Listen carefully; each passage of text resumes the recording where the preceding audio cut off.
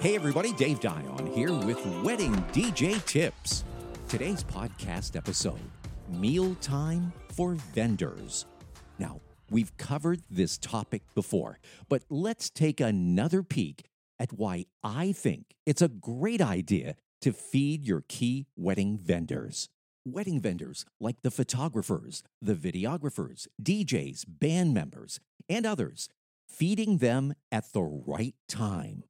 Now, as a great example of not only feeding the vendors, but also feeding them at the most appropriate time, I'll give kudos to the Red Barn at Outlook Farm in South Berwick. For the wedding I went to recently, we had intros, then the first dance, leading into speeches and toasts, and then dinner service, with dinner music now playing and no formalities slated till after the meal.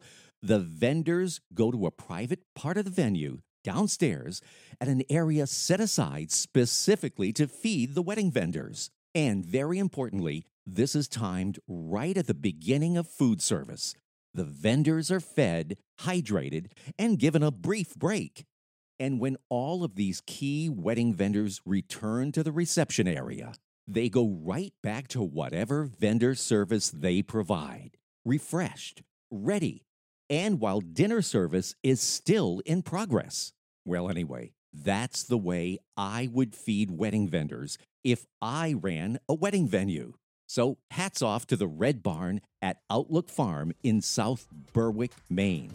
In my opinion, they're doing it the right way and the best way.